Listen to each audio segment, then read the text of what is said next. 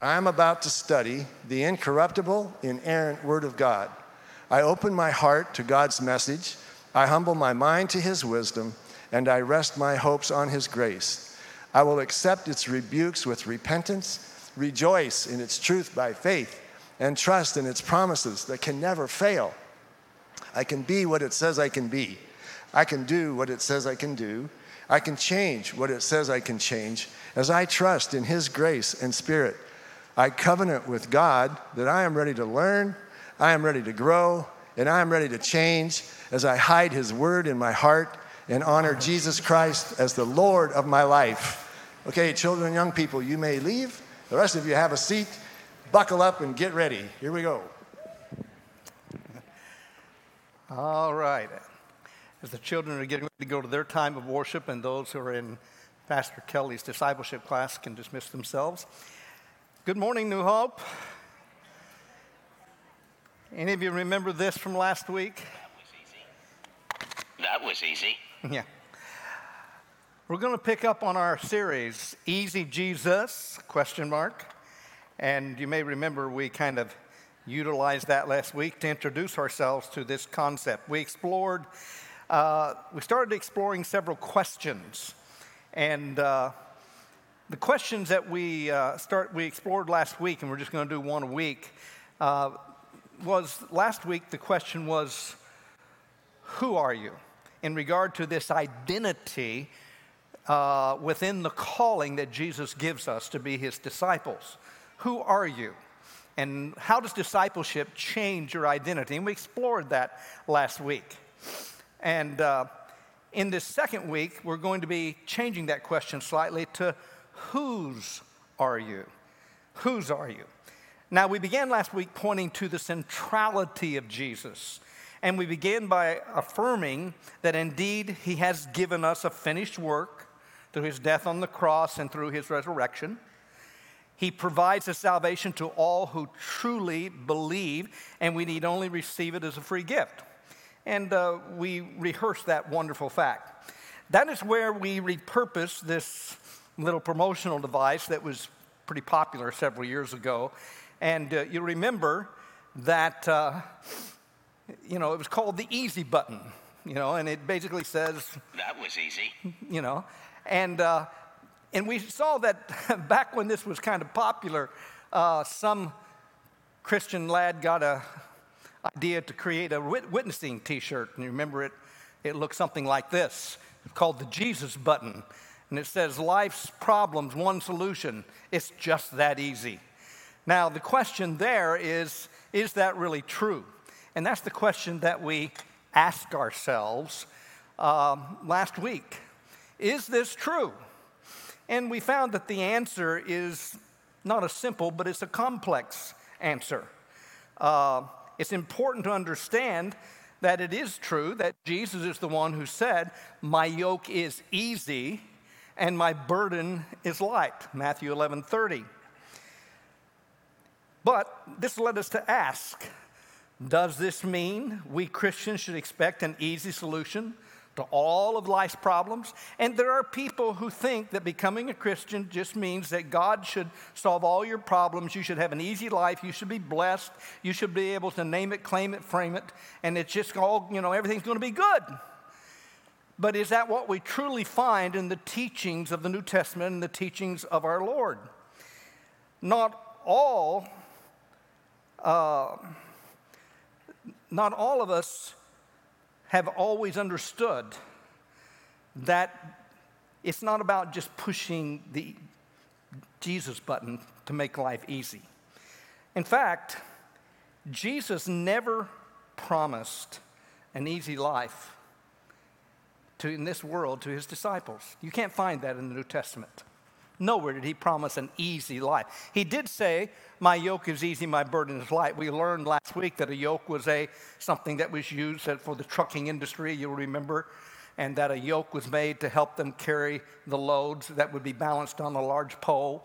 In fact, it was around the wells that were kind of like the truck stops. All the guys would get together at the wells, and they would compare the yokes, and the ones who had bad masters who just provided sloppy yokes would show everybody all their bruises and all their blisters, and the ones who had good masters and had good custom-made yokes would go, boy, look at this. Kind of like the guys who got the new truck, they'll show them off the new truck. Well, around the wells and the watering holes, that's where these guys gathered, and they talked about it. But Jesus said, I'm a good master. My yoke is easy, and it means it's a yoke that fits you well and provides, and my burden is light. It'll be just the right size. It won't be too much. And so we learned that Jesus was not saying that he's not going to put us to work, but he's going to put us to work in a way that we will be able to truly find our value. But Jesus never promised us in this world, as his disciples, that it would be easy. In fact, he actually promised us quite the contrary. He reminded his disciples as a last-minute point of essential information that they must never forget. And here's what he said to them. I have told you all this, and he was talking about all the issues they're going to be facing in persecution. He said, I've told you all this so that you may have peace in me. In this world, you will have trouble and sorrows, but take heart. I have overcome the world. Now, it is wonderfully true that this warning about having troubles and sorrows in this life, in this present world, is sandwiched between two awesome affirmations. The first one is that in Jesus, we can have peace. And he's not talking about peace where there's no problems. He's talking about peace in the midst of problems. Or as we often say, peace in the midst of the storm. It's having Jesus with you in your boat, so to speak. Having someone who can calm the storm and make sure you survive the storm. So Jesus is saying, you're going to have peace in this world? No, you're going to have peace in me. And we're going to see how important it is that we learn to live our lives in him, because without that, we cannot have that peace. Then he said, in this world, you will have trouble and sorrows. And then comes the next beautiful positive affirmation. He basically says, but I've overcome the worldly powers and their systems and cultures that will give you all these troubles and all these sorrows. So cheer up, take heart. I've overcome it. And what he's saying there is, I am the conquering Jesus. Through the cross and through ultimately his resurrection, he conquers all evil. He conquers death, hell, and the grave. Therefore, he's the conquering Jesus. And when he invites us to become his disciple, he's not just inviting us into some kind of peace where there's no strife or problems. He's inviting us into his mission. And we're going to see that discipleship means that he is also the conquering Jesus. So, of course, this leads us to ask the question, which is it? Which is it? Is it easy Jesus or conquering Jesus? Which is it? Well, the answer is profoundly straightforward. Of course, it's both. It's both. Salvation is provided by Jesus free for those who will trust him. But this salvation is provided free with a purpose. So it's provided by Jesus free for those who will trust him. But this salvation is provided free with a purpose. And that's important for us to get a hold of. When God saves you, he has purposes in mind for that. He's saving you not just for heaven in the future, which that's included. He's not saving you just so that you can have eternal life. Yes, that's included. He's saving you for purposes in your present life, in the here and now, as you walk and live with him as a disciple. That purpose is to redeem us so we are free and empowered to follow him and join his great mission to redeem all creation. You do understand that what has happened on planet Earth and with man's fall and Satan deceiving us and enslaving us, that in a sense God has made the liberation of mankind coterminous with the liberation of the whole creation. In other words, when he liberates one, he's liberating the other. In other words, somehow our story got so wound up in this according to God's design, that by liberating us, he's liberating the whole creation. And that's what Paul says. He says that the whole creation is kind of personifying it. He says it's groaning and longing and waiting for the day when the children of God, the ones who are made the redeemed children of God, who are what God originally created mankind to be, are ultimately given their immortality, because when they do, the whole creation will be pulled up with them. The whole creation will be liberated from its bondage to decay and death, because we have been liberated from our bondage to decay and death. So, we are to join him on his mission. We are his flesh and blood body on planet Earth. That's what the church is described as, the body of Christ. Jesus is still on mission. He's still trying to save the world, and he's trying to do it through you. His Spirit lives in you, and he wants to empower you to join him as his disciple and to carry out his mission. And so this morning, as we continue to think about this, we need to think very clearly about discipleship. And that mission requires, as we saw last week, following and imitating Jesus. That's what discipleship means. It means to be someone who follows, who imitates, who consumes everything from your master. In many places, Jesus makes it abundantly clear that salvation is free to all who believe in him. He says they pass from death to life and will not come to judgment. That's John 5:24, for example. And he's making it clear, though, that in many places that believing in him means to believe so much that you're not just believing some facts about him, that he died for you and that he rose again. You can believe that and not be a Christian. Because you can say, I believe Jesus is God and I believe he died for me and rose again, but I'm not willing to commit my life to him. And if you're not, then you still remain unsaved and doomed. Because the fact that he did that doesn't save you. It's when you decide to trust yourself to his solution and activate it in your life as a living reality by faith and trust. And so we are called to do that as disciples. But when Jesus describes discipleship, as we read last week from Luke's gospel, he makes it crystal clear that discipleship is demanding. In fact, it demands everything we have and everything we are, even our very life.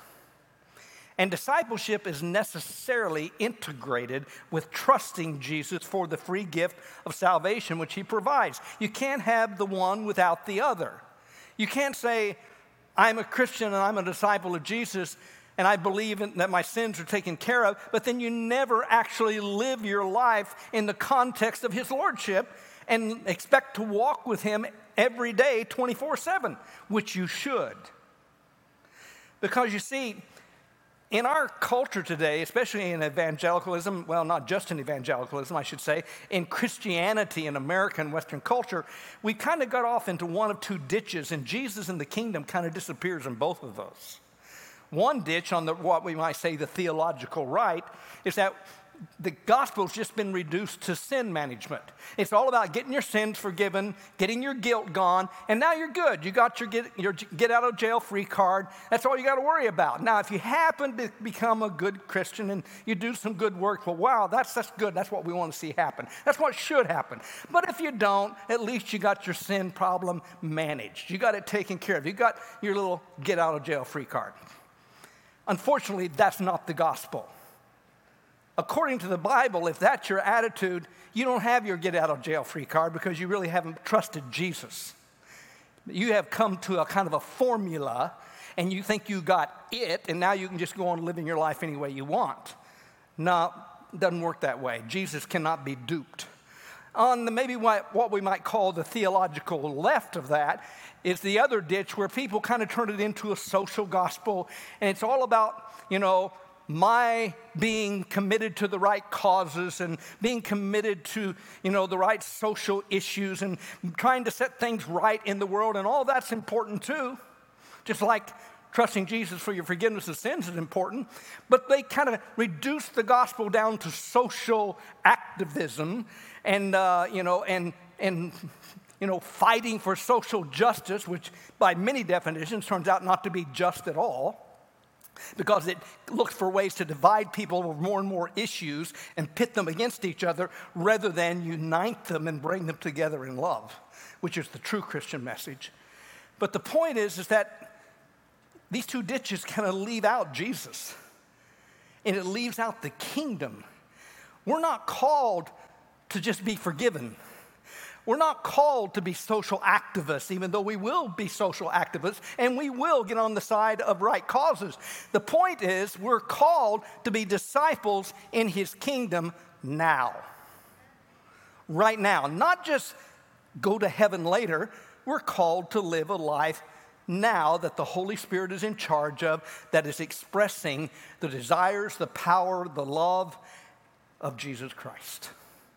That's the gospel of the kingdom that Jesus came to preach. Now, remember, we started talking about how Jesus defined discipleship. And let's look at that passage in Luke again, where he says this: if you come to me to be my disciple, by comparison, remember I put this in so you'd understand how they heard this, because he said, by comparison to your love for me. This was a common way they spoke in those days, which might not make as much sense to us. You must hate your father and mother, your wife and children, your brothers and sisters, yes, even your own life. So what Jesus is saying is, you love your mother and father, you love your wife and children, you love your brothers and sisters, but your love for me has to be so great and so unlimited and without boundaries that in comparison to your love for all these other things that are so important to you, that's got to almost look like hatred. And that was a common way of speaking in the first century. So that's what Jesus meant by that. Otherwise, he says, if you can't do that, you cannot be my disciple. That's pretty straightforward. It's not like he left any doubt about that, did he? And anyone who does not carry their cross and follow me cannot be my disciple.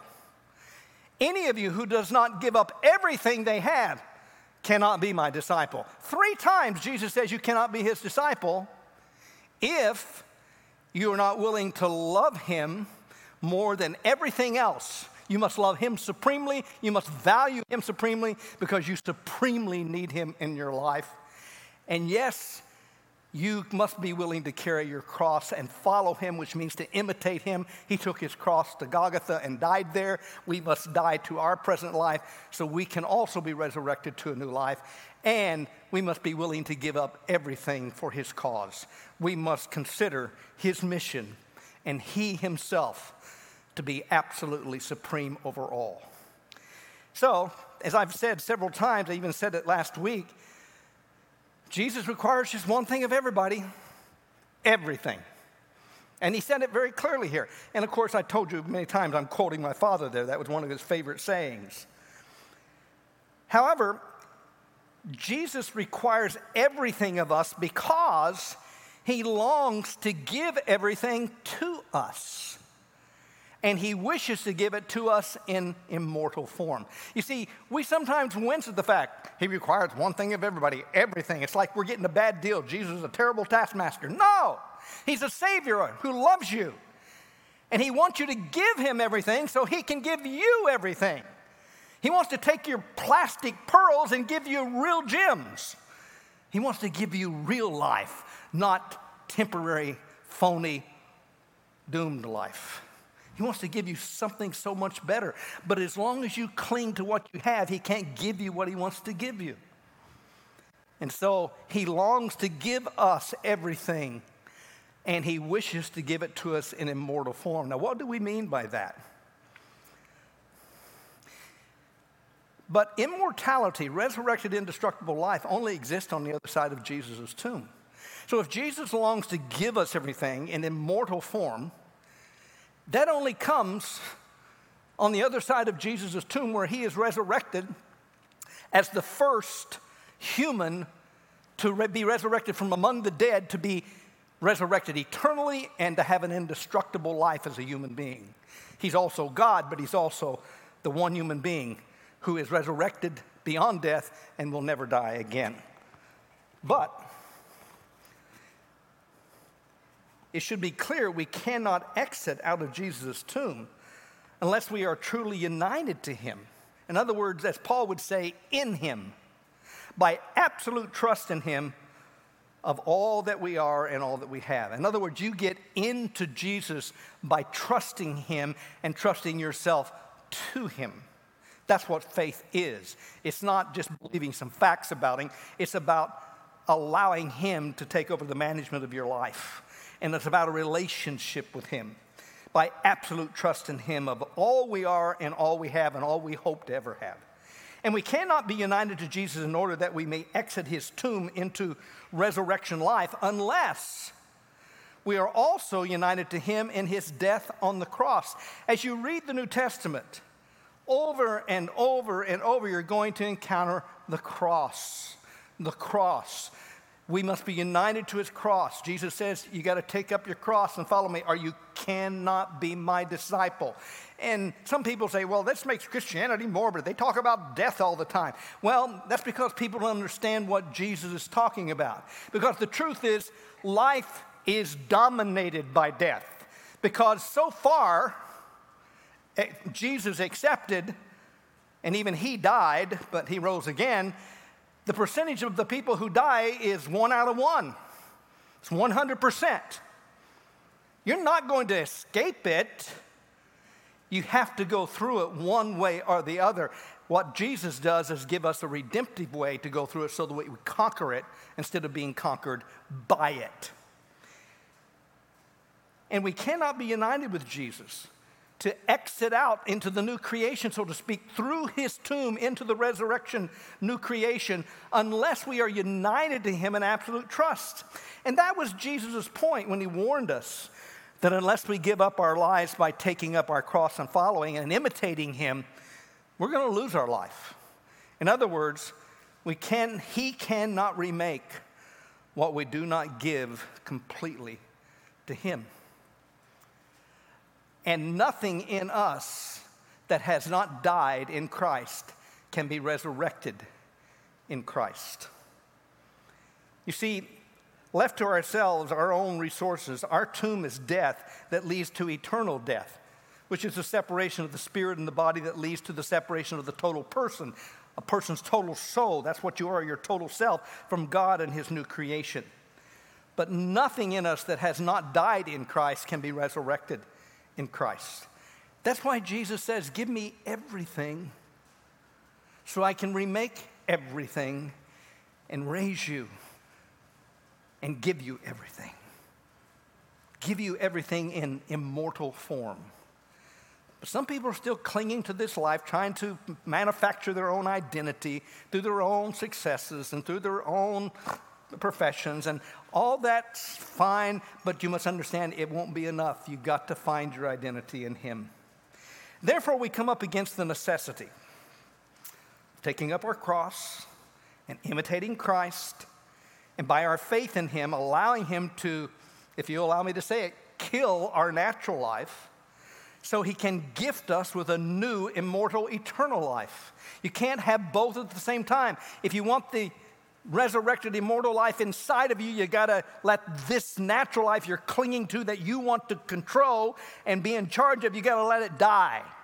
And the cross is the instrument for that. And you've got to believe in Jesus enough to embrace that cross. In Christian insight into reality, what the Bible calls revelation, the Bible says that when Christians see things as God sees things, they actually see reality. The world says we don't see reality. We're dreaming of some kind of pie in the sky. Well, they're wrong. They're going to discover that when Jesus appears in the sky, it's not pie. It's reality. And he's not coming back as a baby this time. He's coming back as the King of Kings and the Lord of Lords. Amen. But when in Christian insight into reality, what the Bible calls revelation, which comes through properly understanding Jesus and his cross and resurrection, death is repurposed in him and in him alone as a weapon to kill death's power. Here's the interesting thing. Death is what Jesus came to conquer, and sin that causes death. And death is the instrument by which he conquered. He took death, turned it on itself, and put death to death. And then he turned death into a servant that has to serve him and his people. What does that mean? Well, two things. One, we die in Christ to that old self that is doomed, and that's a redemptive death because we're united with him when we do it. Therefore, we have the absolute assurance that we will be resurrected when we pass through physical death because we have died with the one who is eternal life. And when Jesus impregnated death with his eternal life, he conquered death and made it his servant, and now it must serve you and me. So that's why we don't fear it. Now, it doesn't mean we like death. Death is still a result of the fall. It's still evil, and we have a sense of repugnance to it. But the point is, even though we understand that death is something that is shameful and it's something that natural man fears, we don't have to fear it anymore. Our Lord has conquered it. And aren't you glad? And because he conquered it, we conquered it. Jesus said, because I live, you also will live. Sounds like there's a little relationship there, doesn't it? It's because when we believe into him, we take on his life. Death is forced by the indestructible life of Christ to serve us. Jesus turns Satan's great weapon against him and destroys its power over those who trust him. Death can only do its terrible work in those who neglect or reject Jesus. But we must have enough trust in Christ to relinquish our doomed natural life to his cross cure. And that's what Jesus gives us. It's a cross cure. You got to take up your cross. You got to follow him. You got to be willing to be co-crucified with Christ, as Paul said. I am crucified with Christ. Nevertheless, I live, yet not my ego, but Christ now lives in me. In other words, I've died to that old life. I've come alive to a new kind of life where Christ is at the center of that life. And when we do that, we take the cross cure. And that's what Jesus offers us, is a cross cure. For in Christ, this new reality can only actualize in those of us who trust him without reservation. This understanding is the background of some of C.S. Lewis's most precise, you knew I'd get him in. Okay. Some of C.S. Lewis's most precise and powerful statements about death from within the Christian worldview. In other words, within reality as we understand it. You see, C.S. Lewis, in two of his, what we would say kind of his allegorical works, one of them was allegorical, actually both of them were, but he makes a statement that only makes sense within a Christian worldview, and you have to understand it. He said, for example, the cure of death is dying. Now, if you're thinking about that in the worldly sense, that's like, well, yeah, the cure for death is dying because now you got it over with. You had to do it anyway. No, that's not what he's saying. He's saying the cure of physical death and all that death is in the death of our relationships between God and us and others is dying with Christ. Dying to that old life so we can come alive to a new one. So the cure of death is dying. And that's why he also said in another one of his writings, he puts in the word of one of his characters these words, die before you die. There's no chance after. Die before you die. There's no chance after. That's pretty profound in a few words. In fact, I told somebody, I said, that's almost canonical. Not quite. Because it's really taking something that Jesus taught and the apostles taught and saying it very, very succinctly to us in our modern vernacular. Die before you die. Die with Christ before you die physically because there's no chance after. It's this life where you get to choose. And so it's not hard to see why it is all or nothing. Jesus wants to redeem, remake, and resurrect the whole person. For that, the whole of us, all that we are and ever hope to be, must be surrendered to him and to his solution, his cross cure. That solution, his cross, is redemptive death connected to eternal life. And when we begin to see things clearly, we start to realize that the resurrection of Christ is a prophetic miracle. What do I mean by a prophetic miracle? Understand something. Jesus made several statements. He said, because I live, you also will live. And he was talking about his resurrection living, his resurrected immortal life. Because I have resurrection immortal life, you also are going to have resurrection immortal life. Jesus is the first fruits. You're all a bunch of fruits that are going to follow later. No, I'm just kidding. I'm abusing the metaphor, but you understand the illustration. And the point is that Jesus is the first. And when he walked out of the tomb, it was an actualized event, historical prophecy that you too are going to walk out of the tomb. Wow, that's good. He didn't just say it. He made it happen. And when Jesus walks out of the tomb, it's a prophecy that says, you're going to walk out of the tomb. You're going to walk out of the tomb. You're going to walk out of the tomb. You put your faith in Jesus, you're going to walk out of the tomb. That's why Jesus said in John 5, one day, everyone in their graves are going to hear the voice of the Son of Man, and all those who hear will live and will come out of their graves because he is Lord of all. He is God in the flesh. So, the resurrection of Christ is a prophetic miracle. Yes, it points to a future when all who are in Christ will be resurrected, mortal to be like Christ. But it must begin now by choosing to belong to him as a disciple without reservation. And that brings us, actually, we're going to kind of sum up the message today by looking at that last question. And that brings us to this second question that we're going to engage. Remember last week our question was, who are you within the identity of the calling to be a disciple of Jesus? Who are you? And we examined that. Now we change the question to this. Within the identity, the context, whose are you? That's question number 2. Now, the historical context will help us plug our understanding into what is happening as Jesus comes into these boys' life with his offer to be his disciple. Now, remember last week we read and talked about the fact that Jesus showed up in the village of Peter and John, and Peter and Andrew, and John and James, and he said to them, come, follow me. And he invited them to be his disciple. Now, most people think that's the first time they ever met Jesus. No. If you put all the Gospels together and everything, you understand that they had met Jesus before. In fact, we're told that Andrew was following John the Baptist when he heard John the Baptist point at Jesus one day and go, look, the Lamb of God who takes away the sin of the world. Is that the Messiah?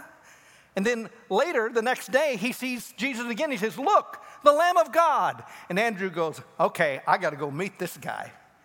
And so Andrew and another one of the disciples went and followed Jesus. And Jesus turned around and said, well, what do you want? And they said, well, Rabbi, where do you live? And Jesus said, well, come and see. And you remember the whole story. And they spent the day with him. And by spending the day with Jesus, they became convinced, John's right, this is the Son of God. This is the Messiah. And so Andrew goes and tells his brother Peter, hey, we have found the Messiah, Jesus of Nazareth. Philip goes and tells Nathanael, we have found the one that the scriptures talk about, the Messiah, Jesus of Nazareth. And Nathanael goes, Nazareth? Can anything good come out of there? Well, Philip said the right thing. Come and see. And you'll remember Nathanael was a man of great integrity who became a disciple of Jesus, one of the 12. But when Nathanael comes and Jesus sees him coming, he says, oh, behold. They spoke like that in those days, you know. Behold, look, here is an Israelite in whom there is no guile. Here's a man of real integrity who really lives his faith. And Nathanael looks at Jesus and says, how do you know me? And Jesus said, I saw you when you were under the fig tree before Philip called you. And Nathanael's mouth went, because evidently something was happening under that fig tree between him and God. And Jesus knew about it. He knew how significant it was. And Jesus said, yeah, I know all about that. I saw you. And Nathanael is so dumbfounded, he says, Rabbi, you really are the Messiah, the Son of God. And he became his disciple. Well, a lot of them had that kind of experience. So Jesus is this new up-and-coming rabbi. You get this picture? He's becoming famous all over Israel. Crowds of thousands of people are showing up to follow him. And it's within that context that Peter and Andrew and John and James and ultimately Philip, they're going to become his disciples. But it's interesting that Jesus is going to do something very, very unique. And here's what I want you to do is to plug into the historical context. Let me tell you something so you'll understand this. All boys at age 5 in Israel, when they began their 5th year, we would call it their 4th birthday. The Jews predate, we postdate. So when a child has their 4th birthday, we say they're 4 years old for a year, when really they're in their 5th year. So what Jesus does, what these boys did is on their 4th birthday, as we would say, when they began their 5th year, they would go to rabbi school every day. Now, what happened at rabbi school? They studied and learned and memorized the Torah, the first 5 books of the Old Testament, as we call it. At rabbi school, you were saturated in the Torah. And by the time Jesus calls these young guys, they're saturated in the Torah because they're in their late teens or early 20s. Now, at your 12th birthday, or what the Jews called their 13th year, you went from childhood to adulthood. And today, they celebrate that with what is called a bar mitzvah. Now, in Jesus' day, they didn't do bar mitzvah, but they still understood the transition from childhood to adulthood.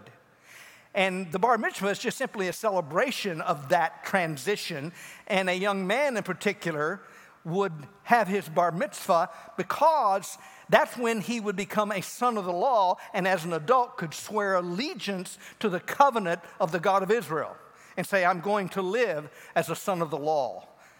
Bar means son of, it's son of the covenant, a son of the law. So this is what would take place.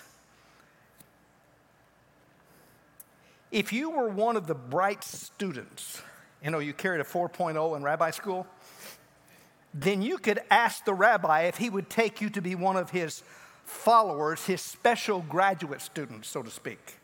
His disciple was the designation. You see, when you're in rabbi school, you're not a disciple. You're just a student in learning the Torah. But if you were really good at it, and you were really bright, you could come and ask the rabbi. You had to come hat in hand because the rabbi wouldn't ask you. That was beneath his dignity. Now, I have to stop and tell you something here. I know today when you think of a rabbi, you think of somebody maybe who's pretty staid and pretty common and not very exciting. And I know some of them, I remember I led a guy to the Lord in Israel who was a professor, and he was a secular Jew before that time, but he came to Jesus. And I remember him saying, those Orthodox Jews, and especially their rabbis, they're wacko. I don't want anything to do with them. And I'm not sure that they're wacko, but that was his perception. But the point is, you must understand that the perception of the rabbis in Jesus' day inside of Israel was very different. They were like our sports heroes. They were the men everybody looked up to. They were the upper crust of society. They were the smart, wise, intelligent people that you listened to. And when they spoke, everybody else shut up and listened. These were the men of renown. And everywhere they went, they were respected. It was an honor culture, so it was very important. So you got to remember that these boys looked up to a rabbi. And if you had been under a rabbi and you had been a good student and you really wanted to continue studying with that rabbi, then you could come, so to speak, hat in hand and say, could I be one of your disciples? No rabbi would ask you for that because it was beneath his dignity. And if you were good enough, he might say yes. And if you did, from that day forward, several things would happen. You would move into the rabbi's compound because you're an adult now, and you would actually move into his compound to live in his compound.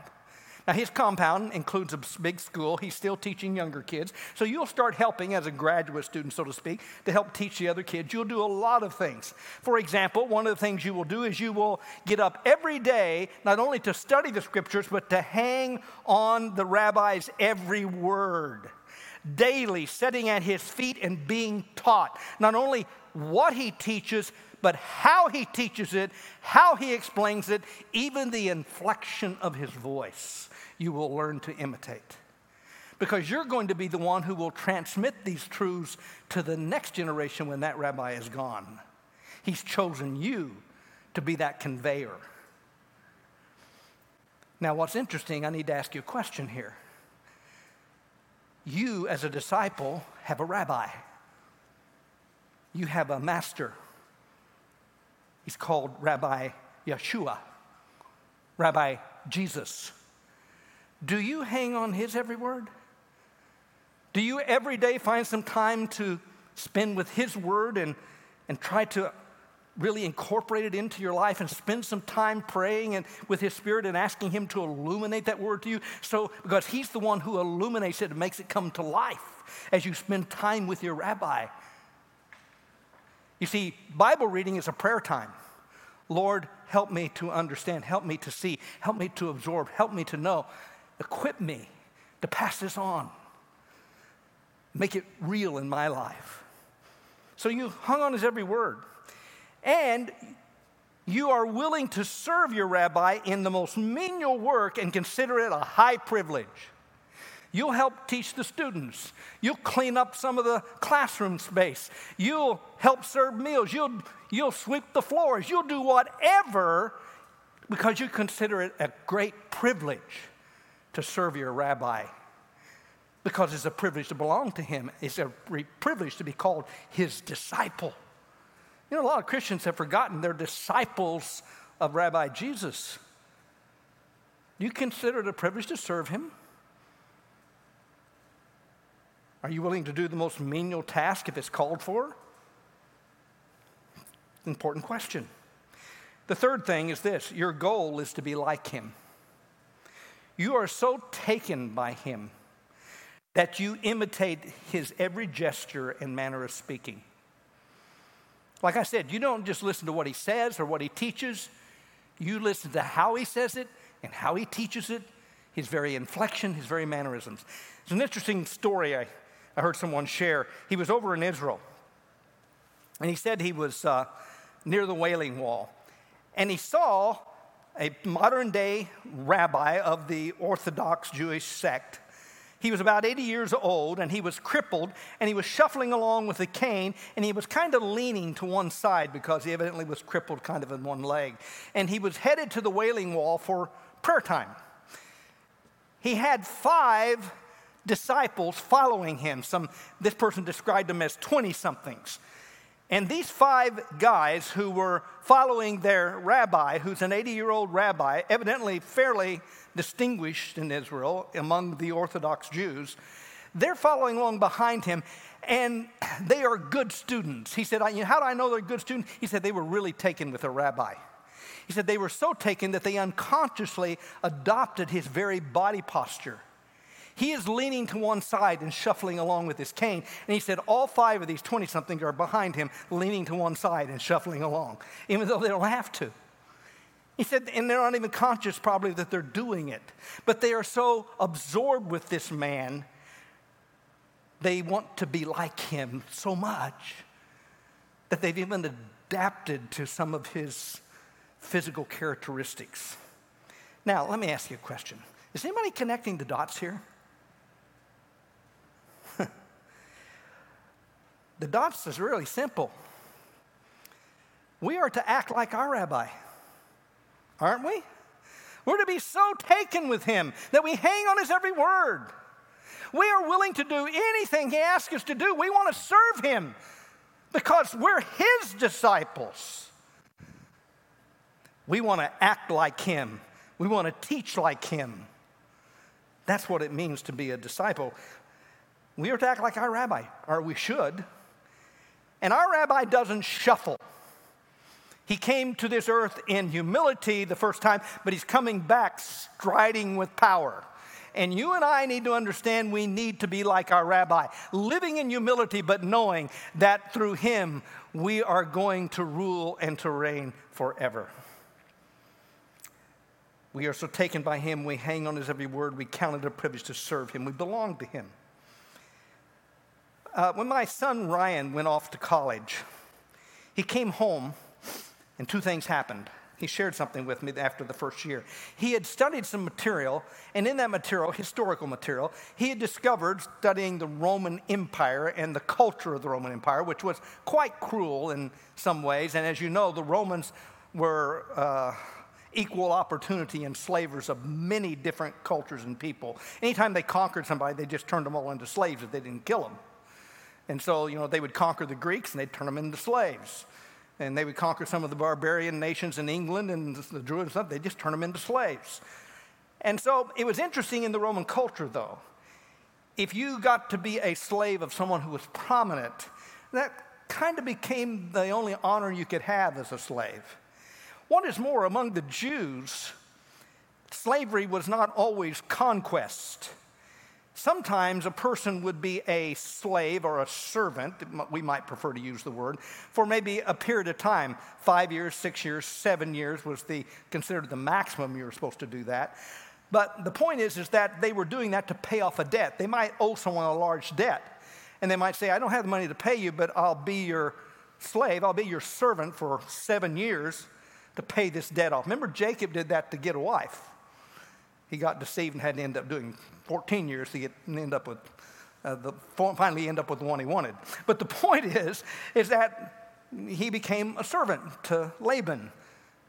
And that was how servanthood happened in Israel often. But the point is, in both of those cultures, there was the opportunity, when you had an opportunity for freedom, if you really had a good master, and you loved your master, and he was giving you a good life, and you just liked being with him and serving him, it might be better than trying to go out on your own. So you had a choice of becoming what was called a bond slave or a love slave.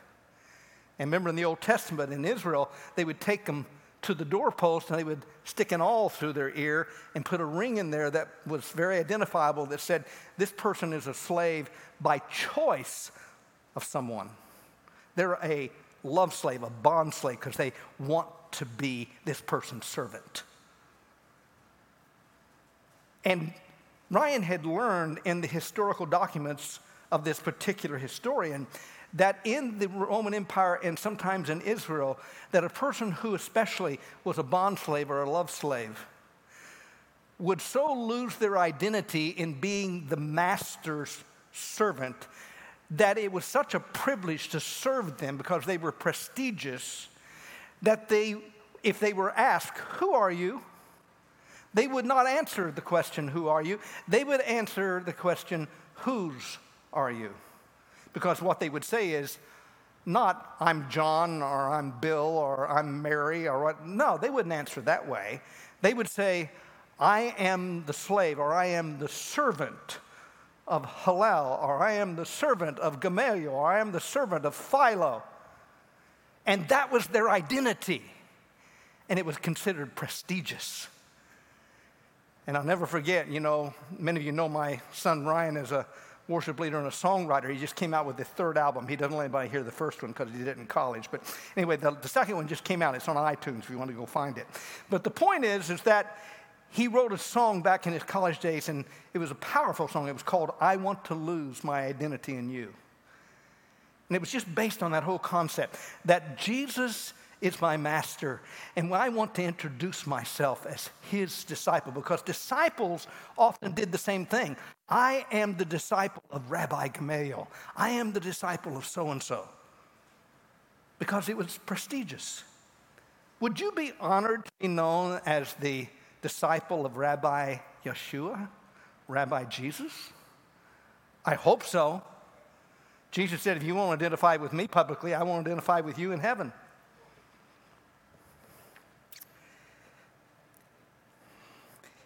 Now, let me finish this off. If you're not one of the gifted students, a loser academically, then you didn't dare ask to be a disciple of a great rabbi. You went back into the trades. And in this case, Peter, Andrew, James, John, you went back to fishing. And that's what you were expected to do for the rest of your life. There is no ladder up and out. You will fish till you die. And that's what they're doing. And James and John had gone back and they're fishing with their father, Zebedee. And Peter evidently is old enough to have his own fishing company. He's got a few people working with him and his brother James. But that's what they're going to do the rest of their lives. They were not among the rabbi quality students.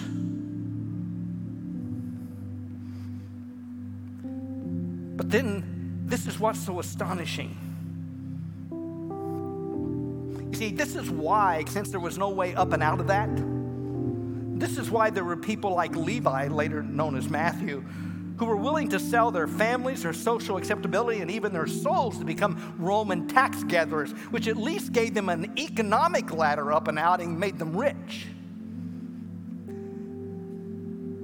But for these young men who think this is what I'll do the rest of my life, this is it. Jesus shows up in their fishing village as the most popular rabbi in Israel. He's being talked about everywhere. And Jesus shows up and looks at Peter and Andrew and says, boys, come follow me and I'll show you how to fish for people. Now, you've got to understand how stunned they had to be. No famous rabbi would ask anyone. That was beneath his dignity. This is an honor culture. Rabbis don't ask people to be their disciple. You come begging to be their disciple. But Jesus in humility walks in and says, come, be my disciple. Wow. Their mouths had to be open. And then he walks a little bit further down the shore and sees James and John, and he says, boys, you know who I am, but I want you to come be my disciple too. And it says of Peter and Andrew and James, they left their nets immediately, instantly, and followed him. Why? What a privilege to be called to be the disciple of such an incredible person. They went immediately. There's no questions asked. What's Jesus saying to them? Well, let's answer that question. Here's what he's saying to them. Loser no more. You were a loser. You couldn't ask to be a part of a disciple of a rabbi, especially a famous rabbi, but you're a loser no more. I'm the most famous rabbi in Israel. I attract crowds of thousands, and I want you to be my disciple, to carry on my mission, and to take to the world my message. They are, wow. Us? We're just fishermen. No, I'm calling you. Wow. Loser no more. Do you see the implication? In this life's central issue of relationship with God, we were all losers, ultimate losers. We didn't make the cut. We were not welcomed in the inner circle of the divine family. But then Rabbi Jesus walked into the fishing village of our heart and said, loser no more. I want you. Come, follow me. And that's what he's saying to some of you this morning. Come, follow me. He accepts us as his disciples and calls us to come. And this is where you get your identity. Your identity, you get it from him, not from what you accomplish in this world. We have been included, we have been accepted, we have been wanted by the greatest rabbi of all time and eternity. We are no longer outside, we are inside the innermost and highest circle forever. You know, Jesus is the waymaker. So we must follow our rabbi who is the waymaker. He said, I am the way, the truth, and the life. You know, that word in the Greek, to follow, it means to be found in the way with, is really the real meaning of that term. To be found in the way with. So Jesus is saying, come, I want you to be found in the way with me. I want you to, wherever I'm at, I want you to be there. And that's what it means to be a disciple. It doesn't mean to do sin management or to get committed to the right social causes. It means to daily be found in the way with Jesus, Him right beside you and His Spirit living in you, and you're living your life in the way with Jesus. That's what it means. Nothing less. The kingdom. So Jesus is the waymaker. We must be found in the way with Him. You could call Jesus in the modern vernacular, and we follow Him, and that's the meaning I gave you from the Greek. But we could call Him path treader Jesus, I guess, if we put it in the vernacular of today. Maybe we could call Him waymaker Jesus, like we talked about. Maybe we could call Him GPS Jesus. He's the only way you're going to find out who you are and where you are in the great story. In other words, you need Jesus. Jesus is the only way to find yourself. And to do that, and you do that by first losing yourself in Him. Remember what He said? Whoever wants to save their life will lose their self. Whoever willingly loses their self for me will save their self. So lose yourself in Him and find yourself. Lose your identity in Him and you will find your true identity. So I close with this really important question. Whose are you? You don't have any choice about belonging. Somebody says, well, I'm just my own person. Yeah, wake up. Grow up.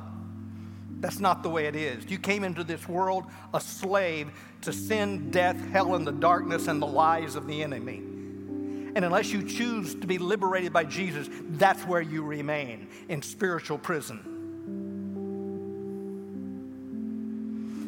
But you can choose to answer the call.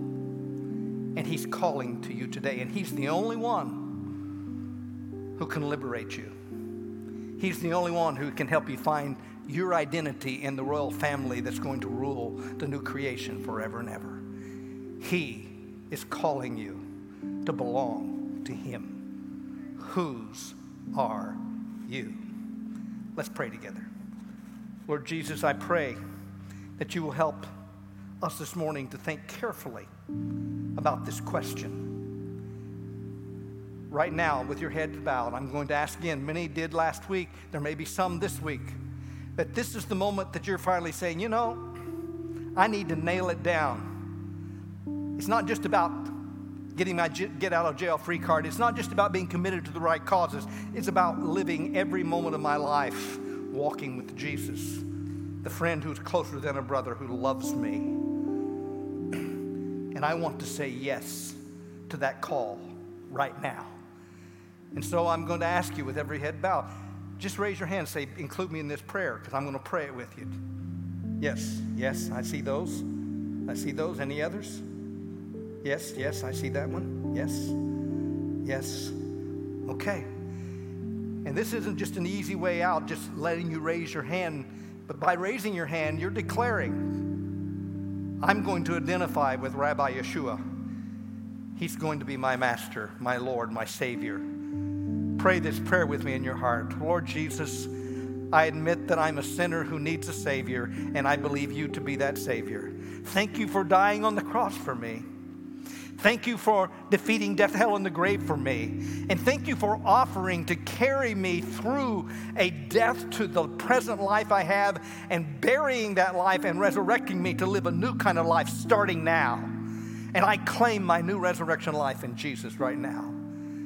And I believe your promise that whoever believes into you enough to obey that belief will not come into judgment, but is passed from death to life. Thank you. And now I pray that as each one of these commit themselves to you, that by your Spirit you will come and do the regenerating work in their life, so that they will know that you have come to live in them and to walk with them every moment of every day. And they can be a true disciple who is found in the way with Jesus. And it's in your precious name we pray, Lord Jesus. Amen.